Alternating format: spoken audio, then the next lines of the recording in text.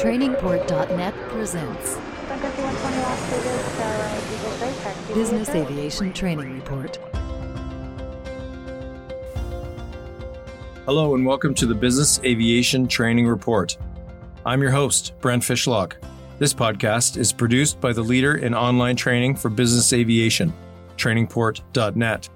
We link the aviation news of the day with the training needs of business aviation operators, management, their support staff, maintainers, and pilots. We want to discuss topics that are important to business aviation professionals. So please send us your questions, comments, and suggestions at podcast@trainingport.net. That's podcast@trainingport.net. Welcome to podcast number 30. Decarbonization has lofty goals for all industries, including aviation. Net zero emissions are not just a goal, but a reality as the customer, society, and the planet demand it. If aviation does little to reduce its carbon footprint, aviation could be a major global contributor of emissions by 2050. Restrictions could come into place, such as banning all flights under 500 miles, which some have already suggested. Deloitte has created a white paper titled Decarbonizing Aerospace, and it is an interesting read. There are many metrics to rate the effect of the aviation industry on the planet's atmosphere. Aviation accounted for about 3% of global emissions from 2013 to 2018. However, emissions from aviation increased by 32% in that same time period. If aviation does little to reduce emissions, aviation could be responsible for 22% of global emissions by 2050. So it's obvious that we must take steps to decarbonize. Business aviation is a higher hill to climb when you look at the emissions per person per flight. Business aviation carries fewer passengers per aircraft, and this can result in a much larger amount of CO2 per passenger generated. Deloitte's report says that the average business aviation flight results in 860 kilograms of CO2 per passenger, whereas a commercial flight generates about 108 kilograms of CO2 per passenger. This is a significant difference.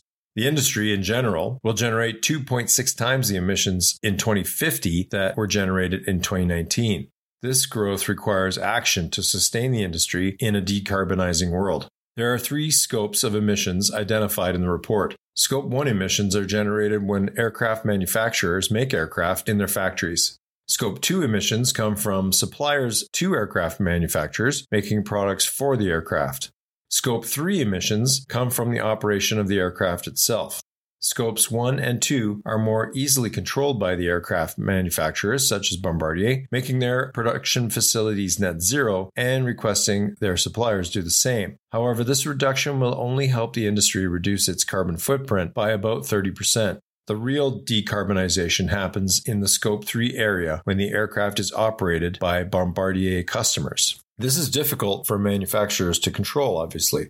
Therefore, aircraft operators must engage with decarbonization to help realize the industry's goals. The report suggests that the industry should concentrate on 5 steps to reduce Scope 3 emissions. They are air traffic management, aircraft design, improving the supporting infrastructure, new propulsion technologies, and sustainable aviation fuels, or SAF. Air traffic management using performance-based navigation, communication, and surveillance is already happening and is the improvement of efficient flight paths.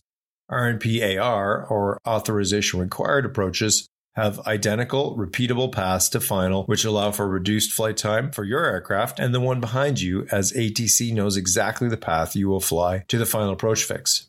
Okay, number 2. Aircraft design improvements is using advanced technologies and materials to achieve fuel-efficient aircraft. The customer will demand this. The airplane I fly has a few variants, and the newest version has vastly more efficient engines. Okay, number 3, infrastructure improvements help develop more efficient systems for aircraft and aircraft support, such as bringing more electricity to airports for charging electrically powered aircraft and support vehicles such as tugs and belt loaders. If hydrogen aircraft are to be fueled, then a hydrogen delivery system will be required at airports. Number 4, new propulsion technologies could see electric and hydrogen propulsion systems. And lastly, number 5, the increased development and usage of sustainable aviation fuels, or SAF. SAF usage is key to emissions reduction for all fuel-burning industries. Every week I read about another FBO that is supplying SAF. The barriers right now are cost and availability, as there are few refineries producing SAF. SAF production must increase to drive down prices, or perhaps government subsidies are needed in the early years like electric cars enjoyed. Some operators are taking the lead and paying the premium price for SAF, which may be demanded by their passengers. There is another consideration here that the report identifies. Sustainable fuels must be just that, sustainable. How is SAF produced? SAF is made by blending conventional fossil-based kerosene with renewable hydrocarbon. The renewable part of SAF can come from cooking oil, plant oils, municipal waste, waste gases, and agricultural residues. SAF are certified as Jet A1 fuel and can be used without any modifications to aircraft. Of course, check with the manufacturer first. Biofuels is another term used, as they also mix plant and animal hydrocarbon with fuel to create biofuels. In the past, biofuels have competed with food production. SAF cannot do this or result in high freshwater use or increased deforestation. Some say that SAF is carbon neutral. How does that work? Some SAF uses plants in its production, sometimes referred to as bio-SAF. These plants have absorbed CO2 before they became SAF. So it's been calculated that the CO2 created by the burning of SAF is equivalent to the CO2 absorbed by the plants before they were burnt in the aircraft engine. The CO2 is returned to the atmosphere. This is the carbon neutrality of SAF. As a comparison, fossil fuels remove carbon from below ground and put it above the surface when it is burned. Some of you might be saying, what about the refining process or the fuel used to harvest the crop? These are considerations for sure and have shown to reduce the decarbonization properties of SAF. SAF has other benefits such as reduction in particulate matter emissions compared to fossil fuels. Okay, that was SAF production using crops, hopefully where no trees were cut down to prepare the field. What about using municipal waste? The benefits are bigger here, as we produce the waste anyway, and if it were not used in SAF production, then it would add to the overall emissions remaining in landfills. If you want to listen to more about SAF, check out the previous podcast at trainingport.net titled Episode 18, Sustainable Aviation Fuel, interview with Kurt Edwards, Director General of IBAC. Okay, let's change gears for a moment. In the news is a section of the podcast where I talk about other happenings in aviation. A research group has essentially made fuel from air. An article in the journal Nature explains a process whereby synthetic drop-in fuels can be produced from H2O and CO2 using solar power. The process uses the high temperatures from solar to extract CO2 and H2O from the atmosphere. This process could be used in desert regions where sun exposure is high, and the water extracted from the air could also be used for animal feedstock in a place where this may not have happened before. Imagine a synthetic fuel plant and a farm side by side in the desert. The project produced methanol and kerosene in field trials. It's really interesting to see these new technologies coming from research, and hopefully some make it to market. I'll leave a link in the show notes. Okay, let's talk a bit more about electric aircraft. The report says that short-distance trips, such as those less than 500 miles, could be flown by zero-emission electric propulsion aircraft if battery size, weight, and cost decline like they are predicted to do into the year 2030. The question is, do we retrofit existing aircraft or build new electric aircraft? I've wondered about electric vehicles and the gas vehicles we are trading in. Does it make sense to keep driving your current gas car until it's lived its life?